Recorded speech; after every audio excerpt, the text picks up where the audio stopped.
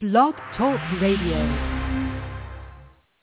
Good evening and blessings, and welcome to another installment of the Gist for Freedom Estate.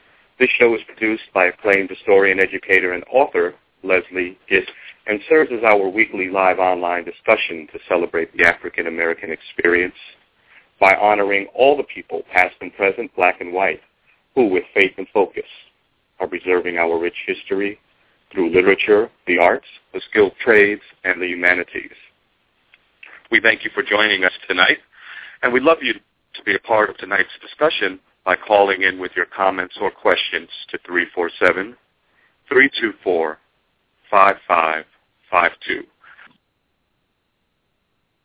Good evening, everyone. My name is Preston Washington. I'm your host this evening for the Gist of Freedom. My guest tonight is Dr. Karsonya Wise Whitehead. She's going to talk to us tonight about her new book, A Slave's Diary, Notes from a Colored Girl, The Civil War Diaries of Emilie Frances Davis. Good evening, Dr. Whitehead. Good evening. How are you? Thank you so much for inviting me to be on the show. Oh, thanks so much for taking time to be with us to talk to us about this extraordinary diary written by a freeborn mulatto girl, Philadelphia, during the Civil War. Yes. Where do we start? I'm telling you, probably at the beginning. And we can go back as far as you like. I definitely have had quite a journey. She was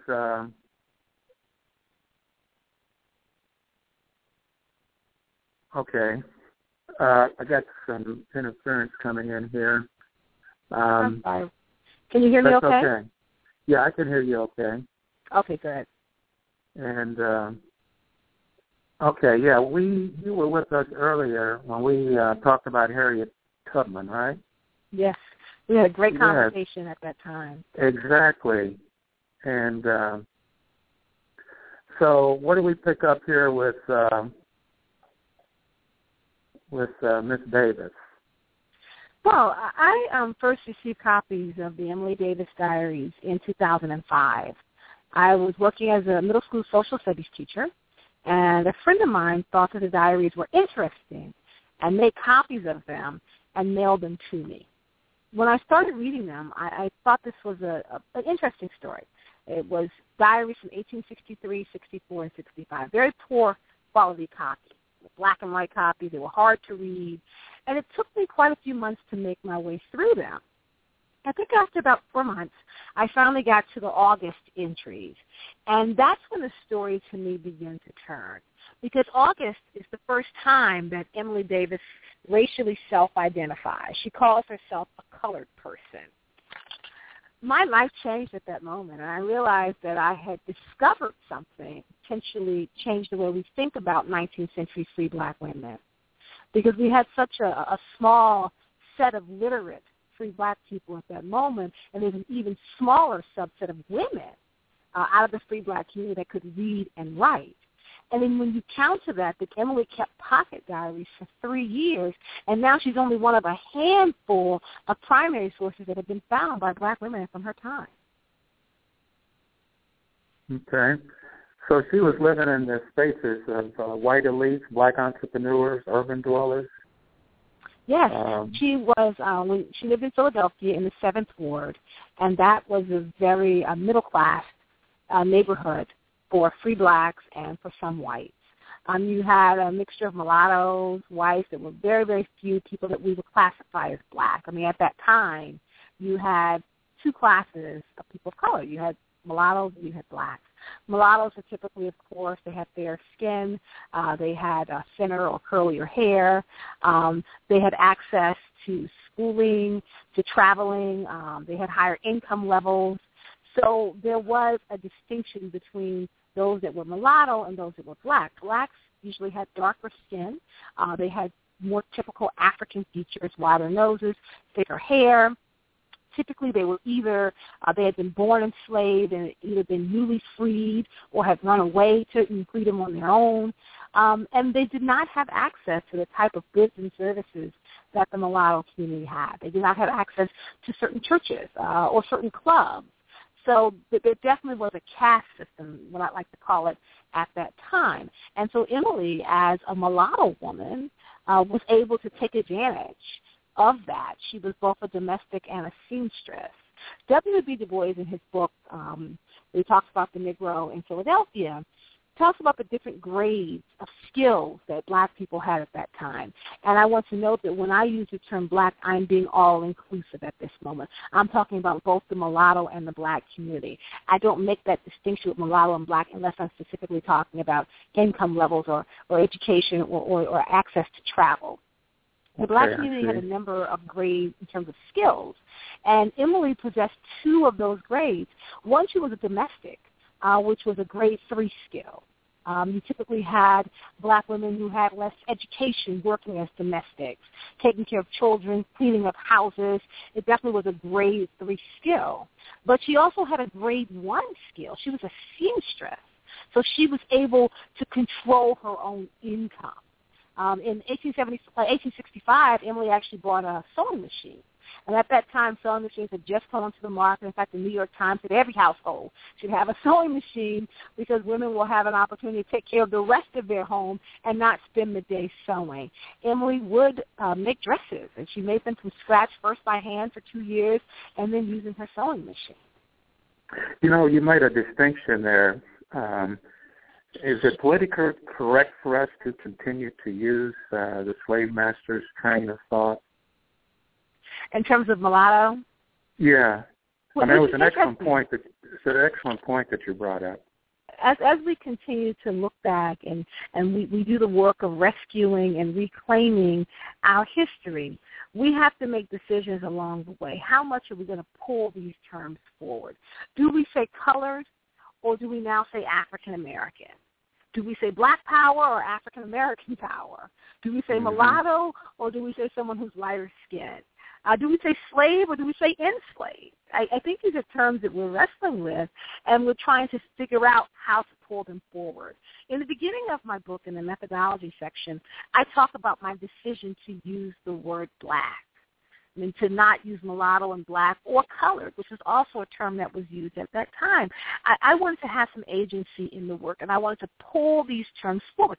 I do define what it means to be mulatto, and I do use that term when I'm specifically making a distinction between the two communities.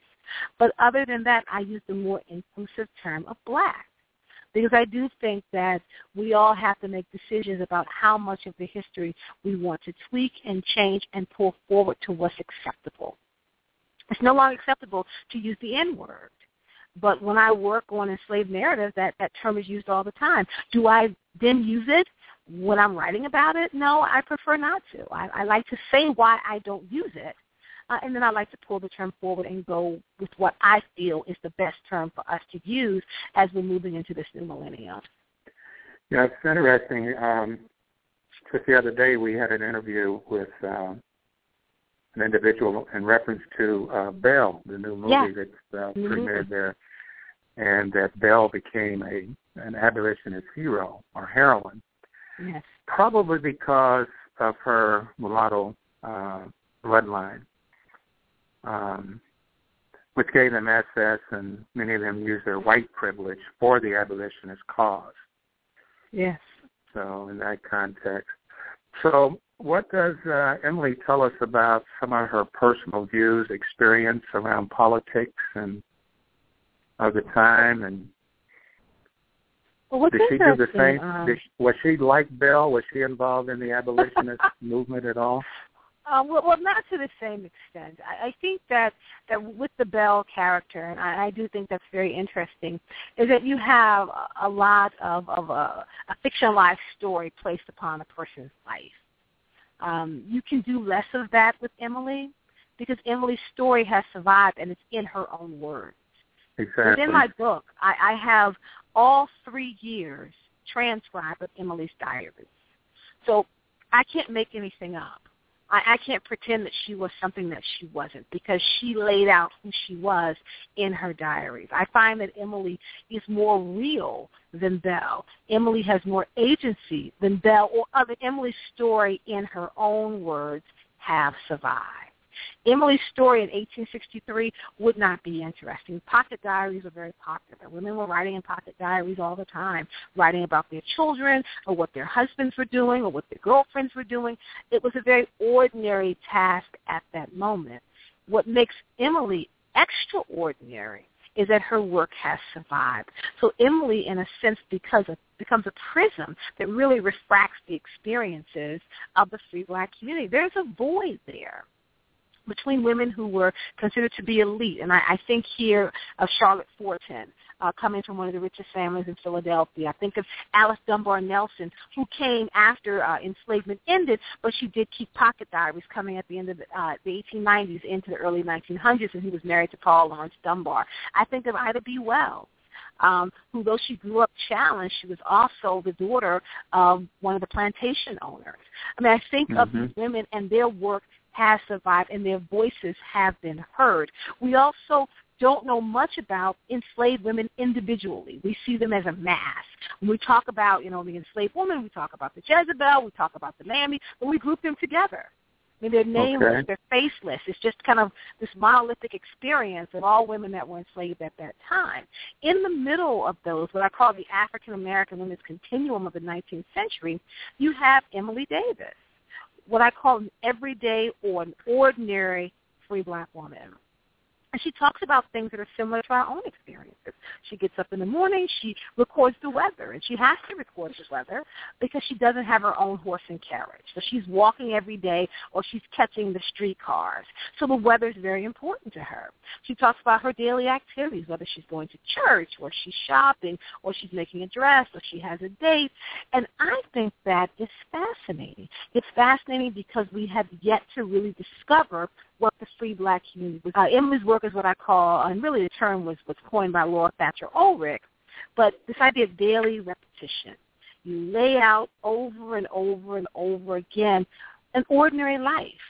And then I would argue that we all live life in this space called ordinary. I mean, we have extraordinary moments, but every day is not extraordinary. You get up, you go to work, you deal with your kids, you deal with the weather, and you come home and pay bills. And then you go to bed and start all over again the next day.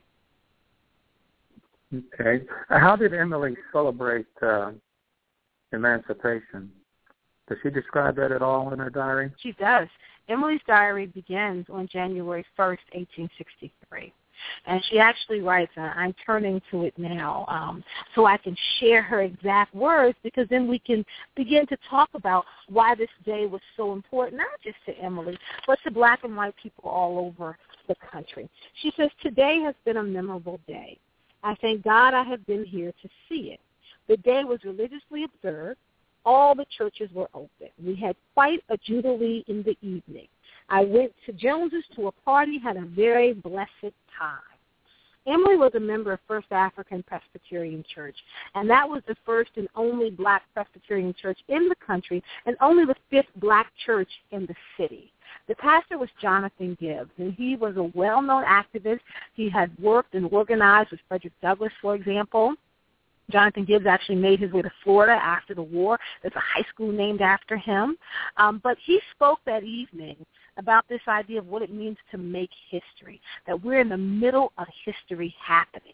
Even though Emilie begins her diary on January 1st, I suspect that she was probably in church that evening, because everybody pretty much was in church that evening. The black community and the white community did not know whether or not Lincoln was going to go through with what he had stated 100 days earlier. They did not know until it came across the wire. I mean, in fact, in Boston, Massachusetts, Frederick Douglass was at the Tremont Church, and they were there singing and shouting and praying that that message would come across the wire, that Lincoln has done what he said he was going to do. He was going to set all enslaved people that lived in states that were in opposition to the Union free. So it was a grand jubilee. And Emilie, as a member of the free black community who had some awareness of what was happening in the South and across the country, celebrated as well. Okay.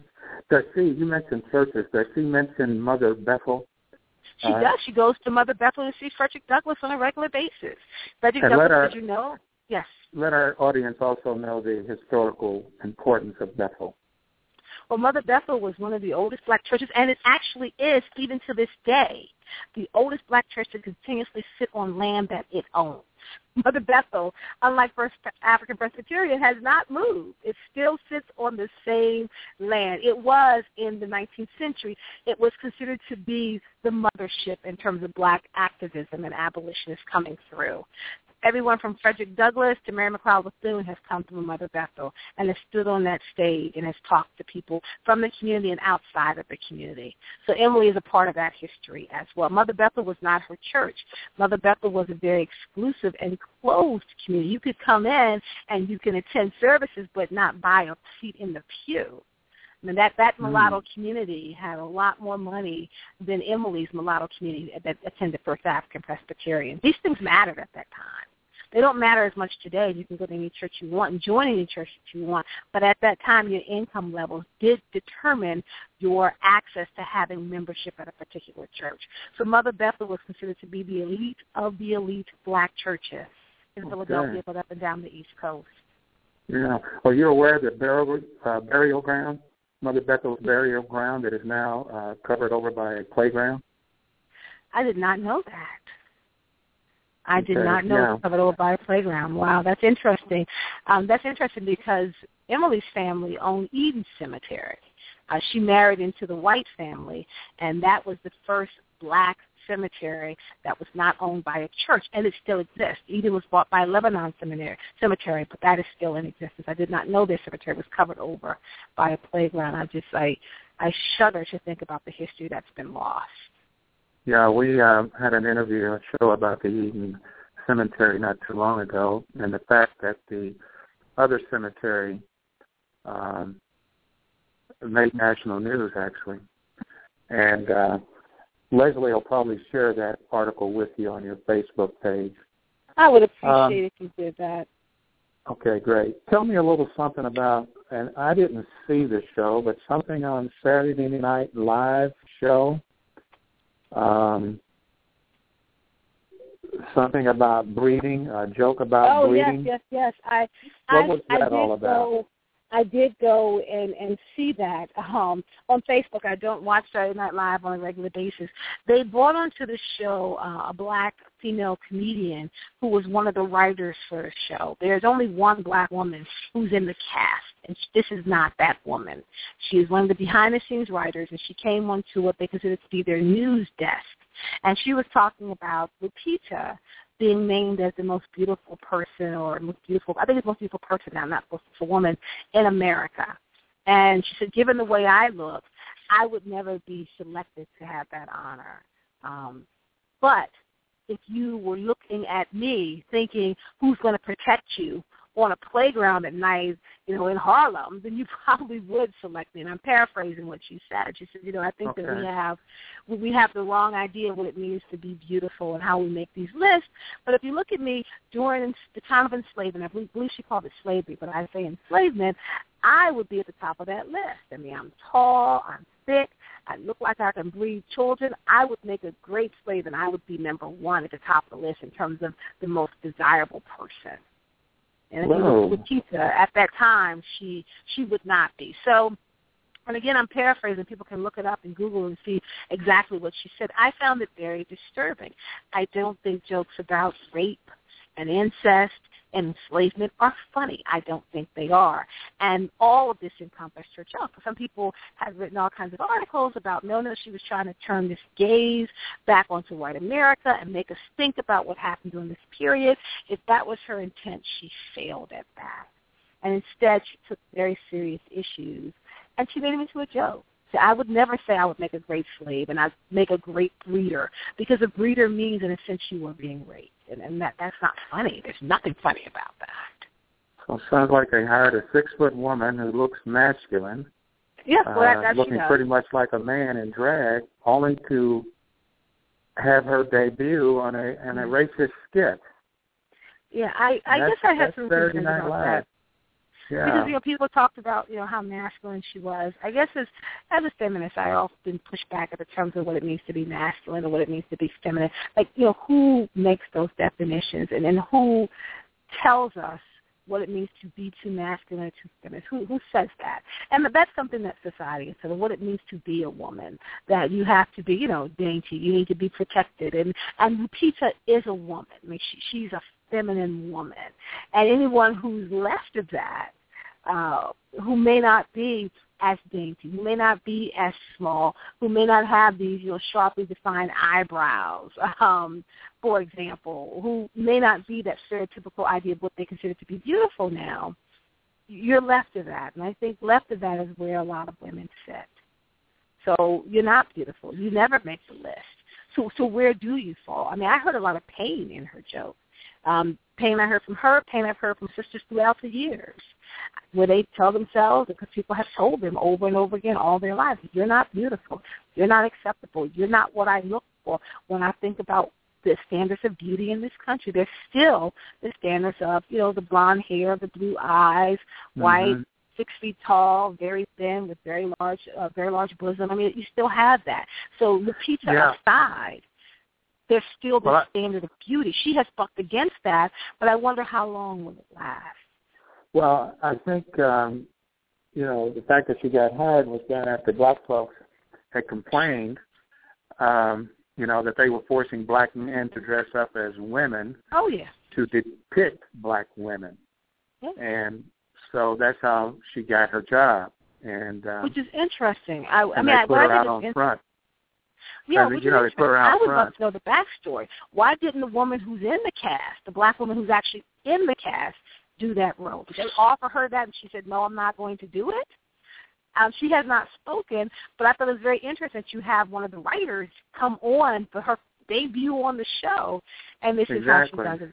I think the black woman who's currently in the cast, and her name escapes me, I think she's actually very funny in the few clips that I have seen. Yeah, I think that was probably an insult to the protest. It was done to insult the protesters. I know. So Saturday Night Live gets away with a lot. Saturday Night Live definitely doesn't do as well with racial comedy as, say, In Living Color used to do, right?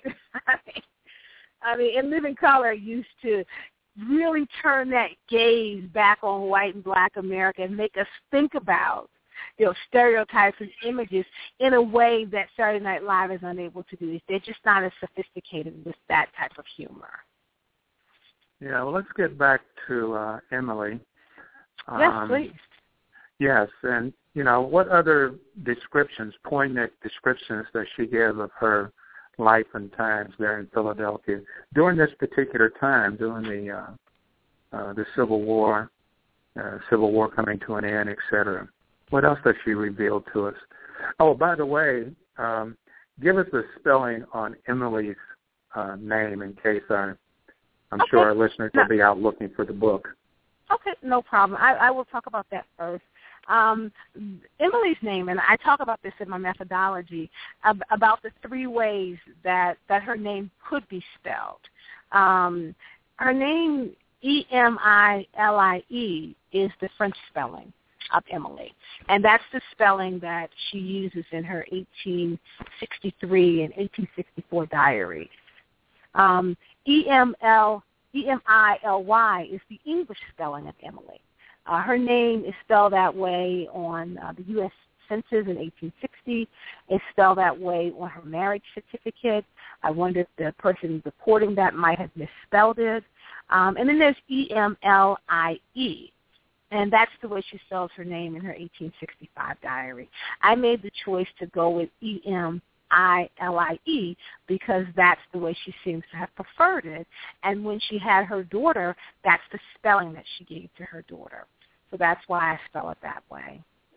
But I do talk about that. I see Emily's diaries as a space to begin to have a conversation about ordinary women. Emilie covers a number of topics. I mean, she's writing on the day that the 13th Amendment is released.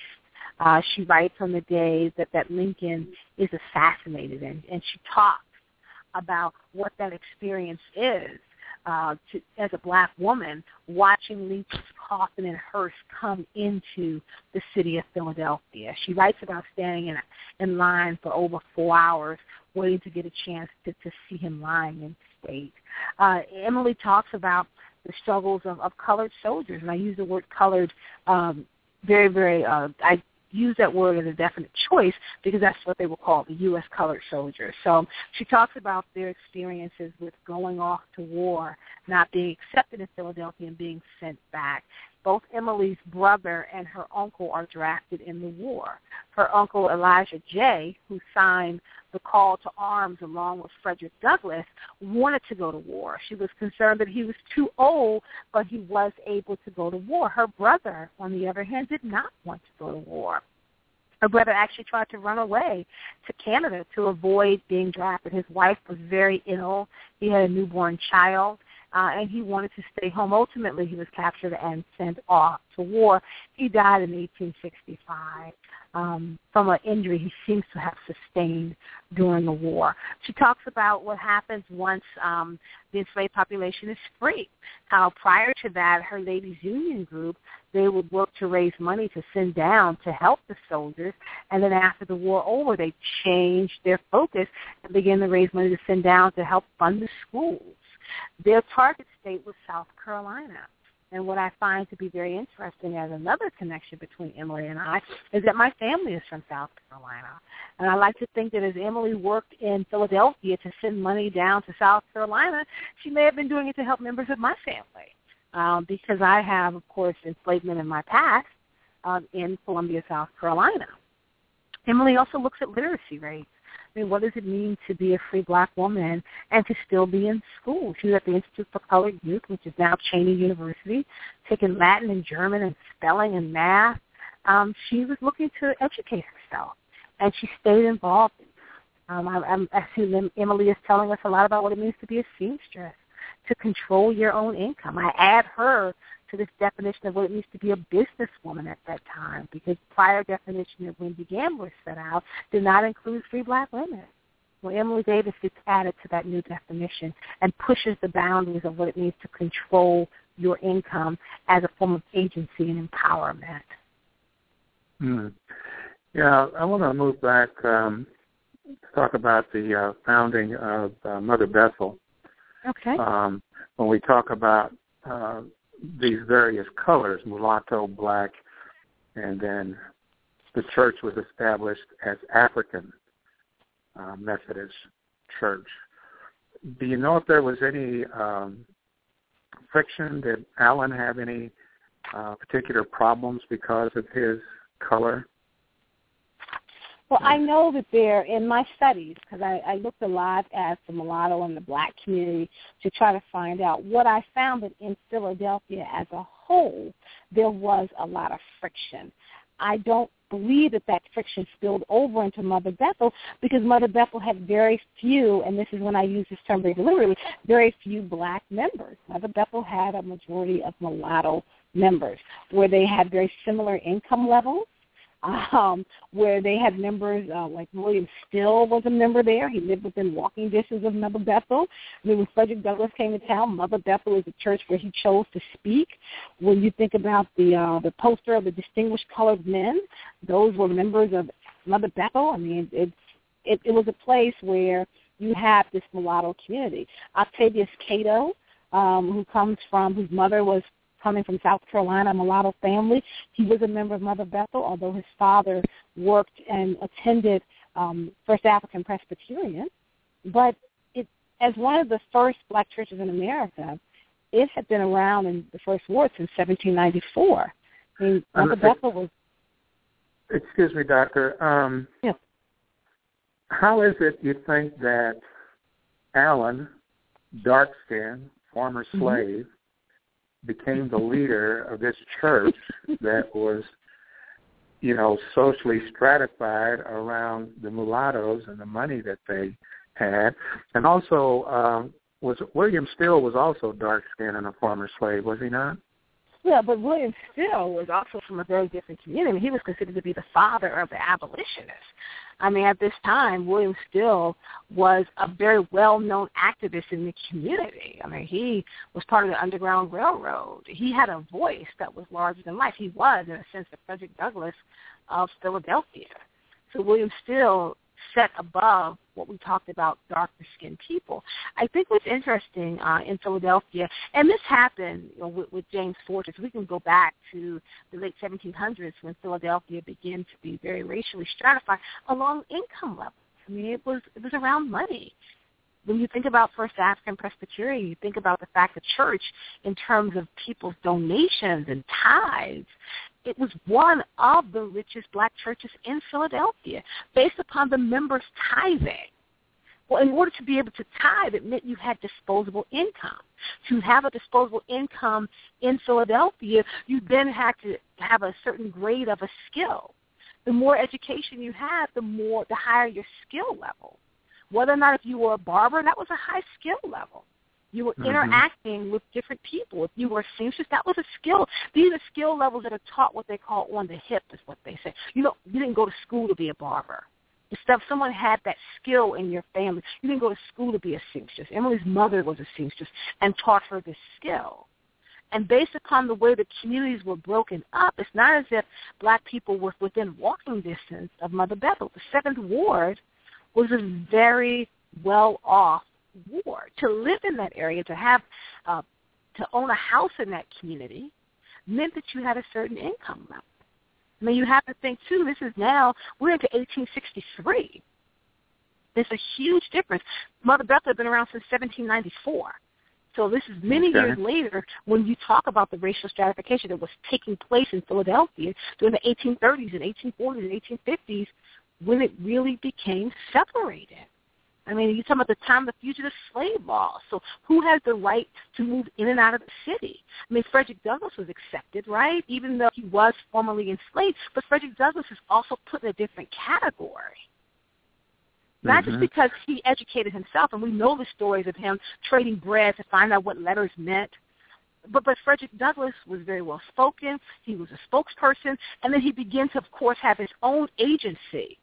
But when you think about the rest of the community, you step down from a Frederick Douglass, you step down from a William Still, you step down from Charlotte Thornton, what was happening within the rest of the community? That's what Emilie's talking about. What else were they doing? Yeah, separation. What do we know about their ability? To be a barber, a seamstress requires the latest technology of the day, machinery. Right, yeah. And how did they, and it required the money to obtain that, also the knowledge to operate.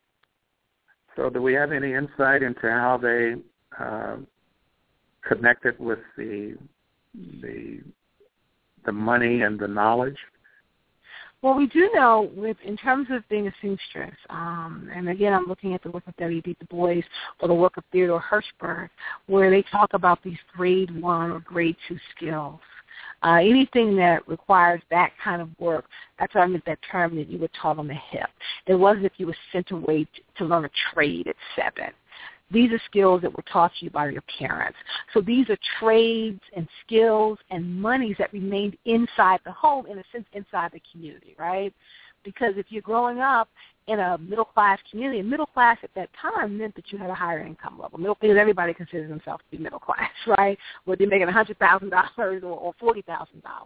But at that time, there were some true distinctions between what it meant to be middle class, and upper class, and lower class. So with this idea of being a seamstress, you were learning this trade. And there were different types of seamstress. I mean, you had what they call the garbled masses, folks who could just kind of put a seam up, stitch up the side of a dress. Then you had a seamstress like Emilie who could copy. And copy meant that you would get Ladies Guiding magazine, you would see what the latest fashion styles were, and you could make that exact dress even if you did not have a pattern for it. You could copy the dress. And there was a place for that within the community, and you would take that money and do what with it? You put it into the bank, or you would put it into purchasing a piece of property. Emilie lived in a boarding house, but I am assuming that she probably had 2 rooms, which means she had enough to support her own room, but also enough to support where her business was, because you needed a lot of space to be a seamstress. I outlined in one of the chapters, I think, The World of Women, what type of materials she would have had and how much money she had to spend onto herself, into her own business, to make sure that she was able to remain competitive. So I think it's interesting. Yeah, Emily, I mean, one of the things I think that I don't talk about very much, I explored a bit in the book, was about the use of language. I mean, Emilie frequently used French and German words in her diary. In the free black community, the mulatto community in particular, they would meet each other on the street speaking French or German, Latin or Spanish. I mean, that speaks to the type of lifestyle. If you're speaking French on the corner in Philadelphia, it means you're going to school and you become fluent in French. And you think about the Institute for Colored Youth, to add to that, they had kind of a pyramid structure, which reminds me a lot of what happens, for example, in Nairobi or in South Africa, where to go to the next level in school, you have to test. Everybody doesn't automatically move on, like in America, where all sixth graders go on to seventh grade unless you're left behind. Well, at the Institute for Colored Youth, you would have to take a test to move from one grade to the next. Only the highest test scores moved on. And the fact that in those 3 years, Emilie continued to move meant that not only was she continuing to get her education, not only was she considered to be very literate, she was also able to pass the test with the highest grades to continue on with her education. I mean, they call those that graduated from the Institute, the elite within the elite, because you're already elite if you can attend, because you're paying $5 per semester to attend, and the ratio was, roughly $17 to $18 to 1. So you're paying the money to attend every semester, but you're also testing to continue with your education.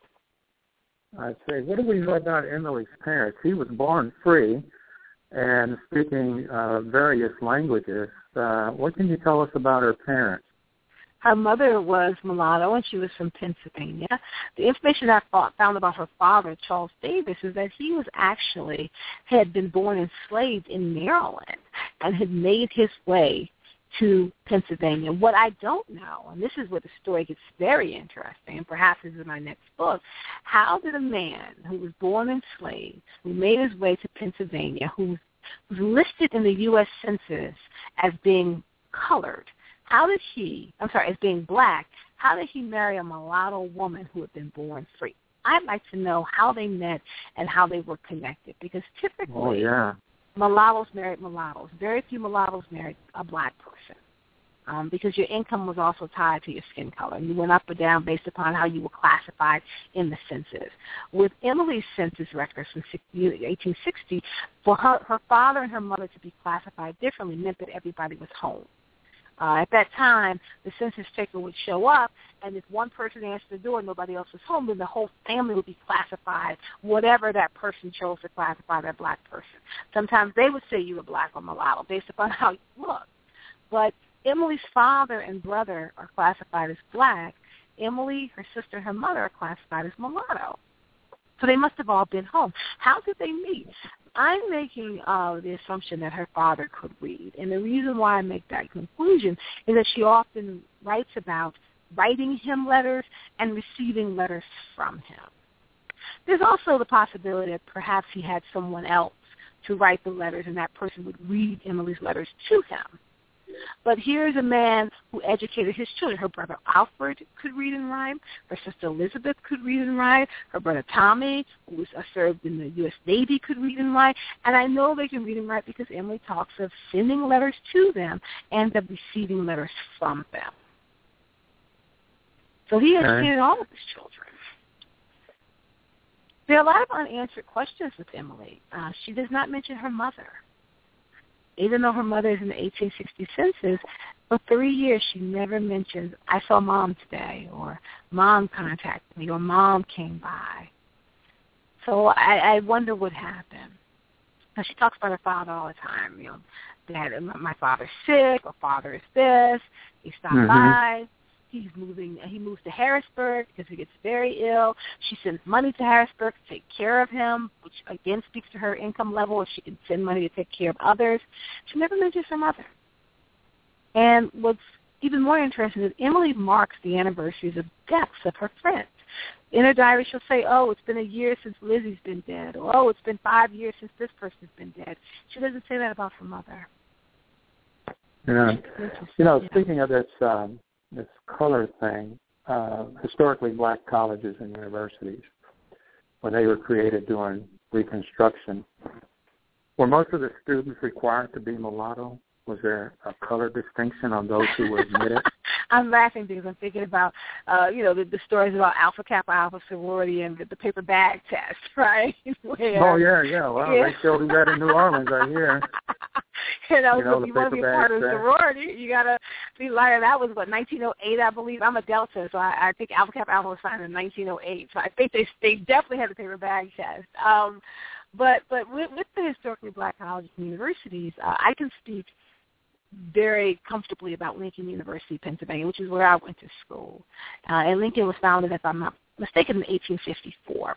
And Lincoln was founded for the purpose of taking formerly enslaved men and training them to be missionaries to Liberia. And so it did not deal with whether or not you were mulatto, you were male, and you were trained to be missionaries. It evolved, of course, where the males were not being sent off to Liberia, but I don't think that had anything to do with the color of your skin. I don't know, and I cannot speak about, say, Howard University, for example. Were they making sure that attendance was only limited to whether or not you were, I know they had a paper bag test because AKA was there on the campus of Howard. But I know Lincoln, and I speak about, go ahead, please. I understand that, the colleges required you to send a picture. Yeah. And that picture was put up against the brown paper bag. And I can recall, I started college in 1962 playing football, and we made a trip down to Tennessee State. And the big thing about Tennessee State is this quotation: "The sun never sets on Tennessee State," wow. Which was an allusion to color. Particularly the girls, The sun never sets on Tennessee State. Like the sun. Yep. It never set. The sun never sets. It never sets. That's very interesting. Like I said, I don't know about Lincoln. I don't know what happened when they started allowing women to attend the school. It may have been that same kind of light-skin, dark-skin tension that we had, and that was pervasive in other black communities. I know that it existed in Philadelphia. I know there was a lot of tension. Lincoln at that time, it was Ashton Institute at that time. Let me interject. The Lincoln that I was making reference to was the Lincoln University in Missouri, not Pennsylvania. Okay, Pennsylvania is fine. That's my alma mater, the one in Pennsylvania, which was Ashton Institute, and which actually comes up in my book. Because many of the men who were studying to be ministers and missionaries would come to Philadelphia, and they would either work or intern, in a sense, at Mother Bethel or at First African Presbyterian. So there was a connection between Lincoln and First African, and also Princeton and First African. Yeah, does Emily mention anything about President Lincoln at the time, who was scheming to send blacks to Liberia instead of going to war? No, she does not. She does not mention anything. She talks about, of course, the National Day of Fasting that he set up. She talks a lot about when he died. She does not mention it, but I open that discussion up in the book. When I talk about the countdown to the Emancipation Proclamation, I talk about why people were afraid. And one of the reasons was because he was trying to send blacks out of the country. He had made this argument that, if I'm not mistaken, I'm paraphrasing, that you and we as in the black community, are of different races. And that in his conclusion, it was almost as if he was saying, we'd be better off on two different continents, two different countries. Paid a number of dollars, I think it was $5,000 for land in the Cherokee Nation to send blacks at that time. But he wanted black people out of the country. And it's interesting because it was in Philadelphia, and I believe, if I'm not mistaken, it was at Mother Bethel, where they had the meeting to consider his offer. Should we leave this country? And the black folks voted overwhelmingly no.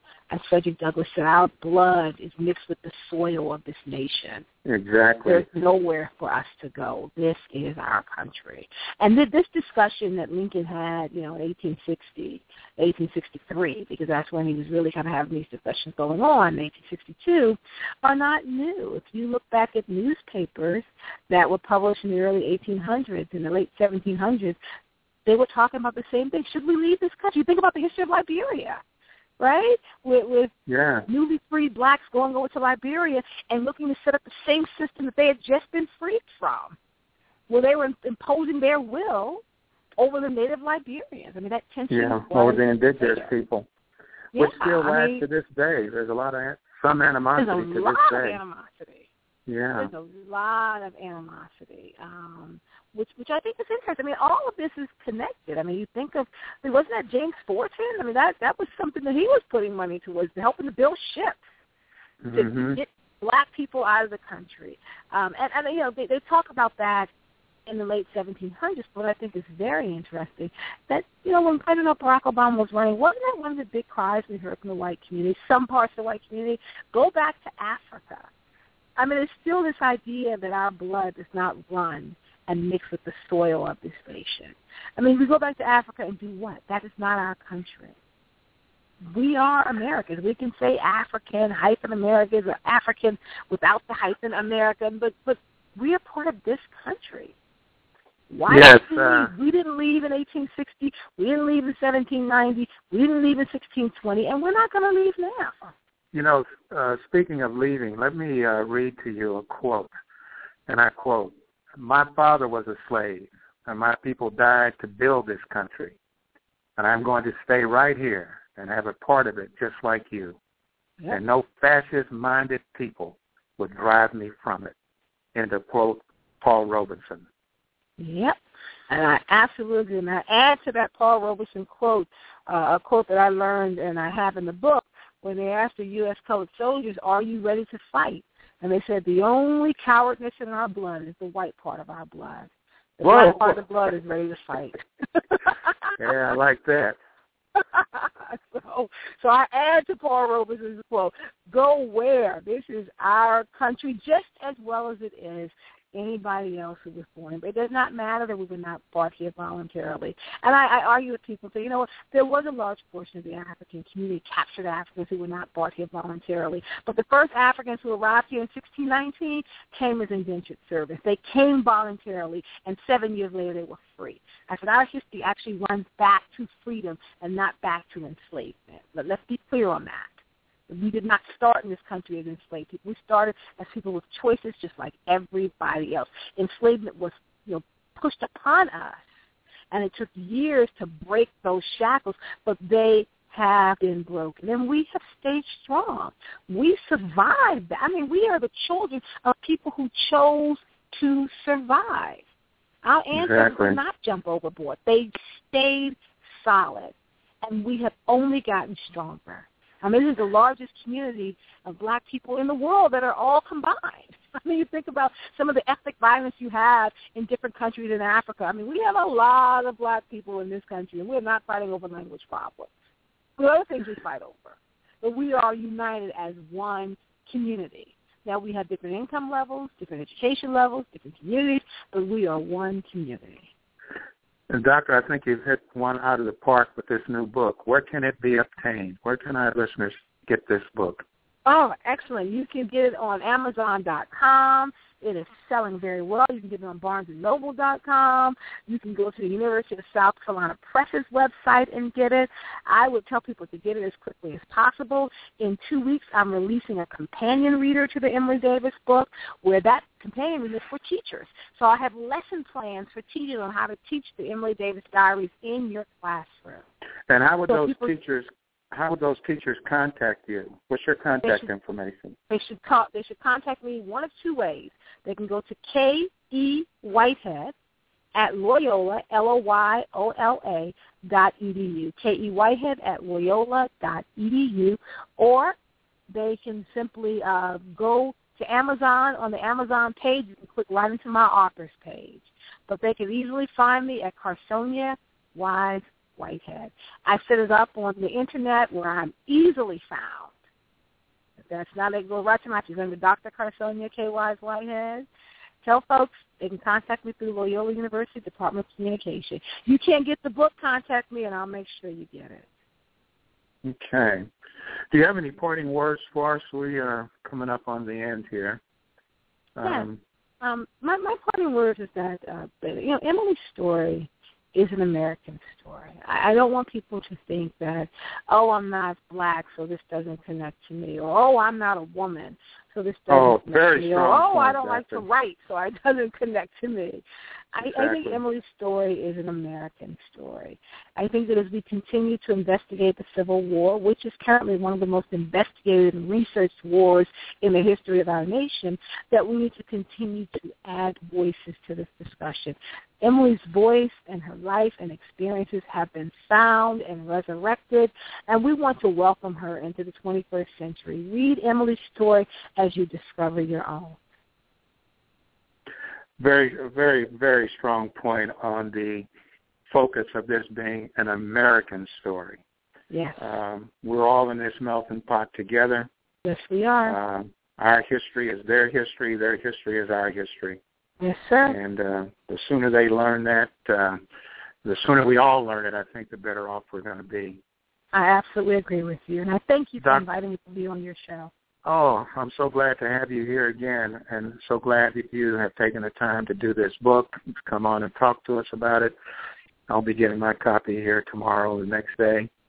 I encourage all our listeners to also pick up a copy of this book, of this American story. Yes, sir.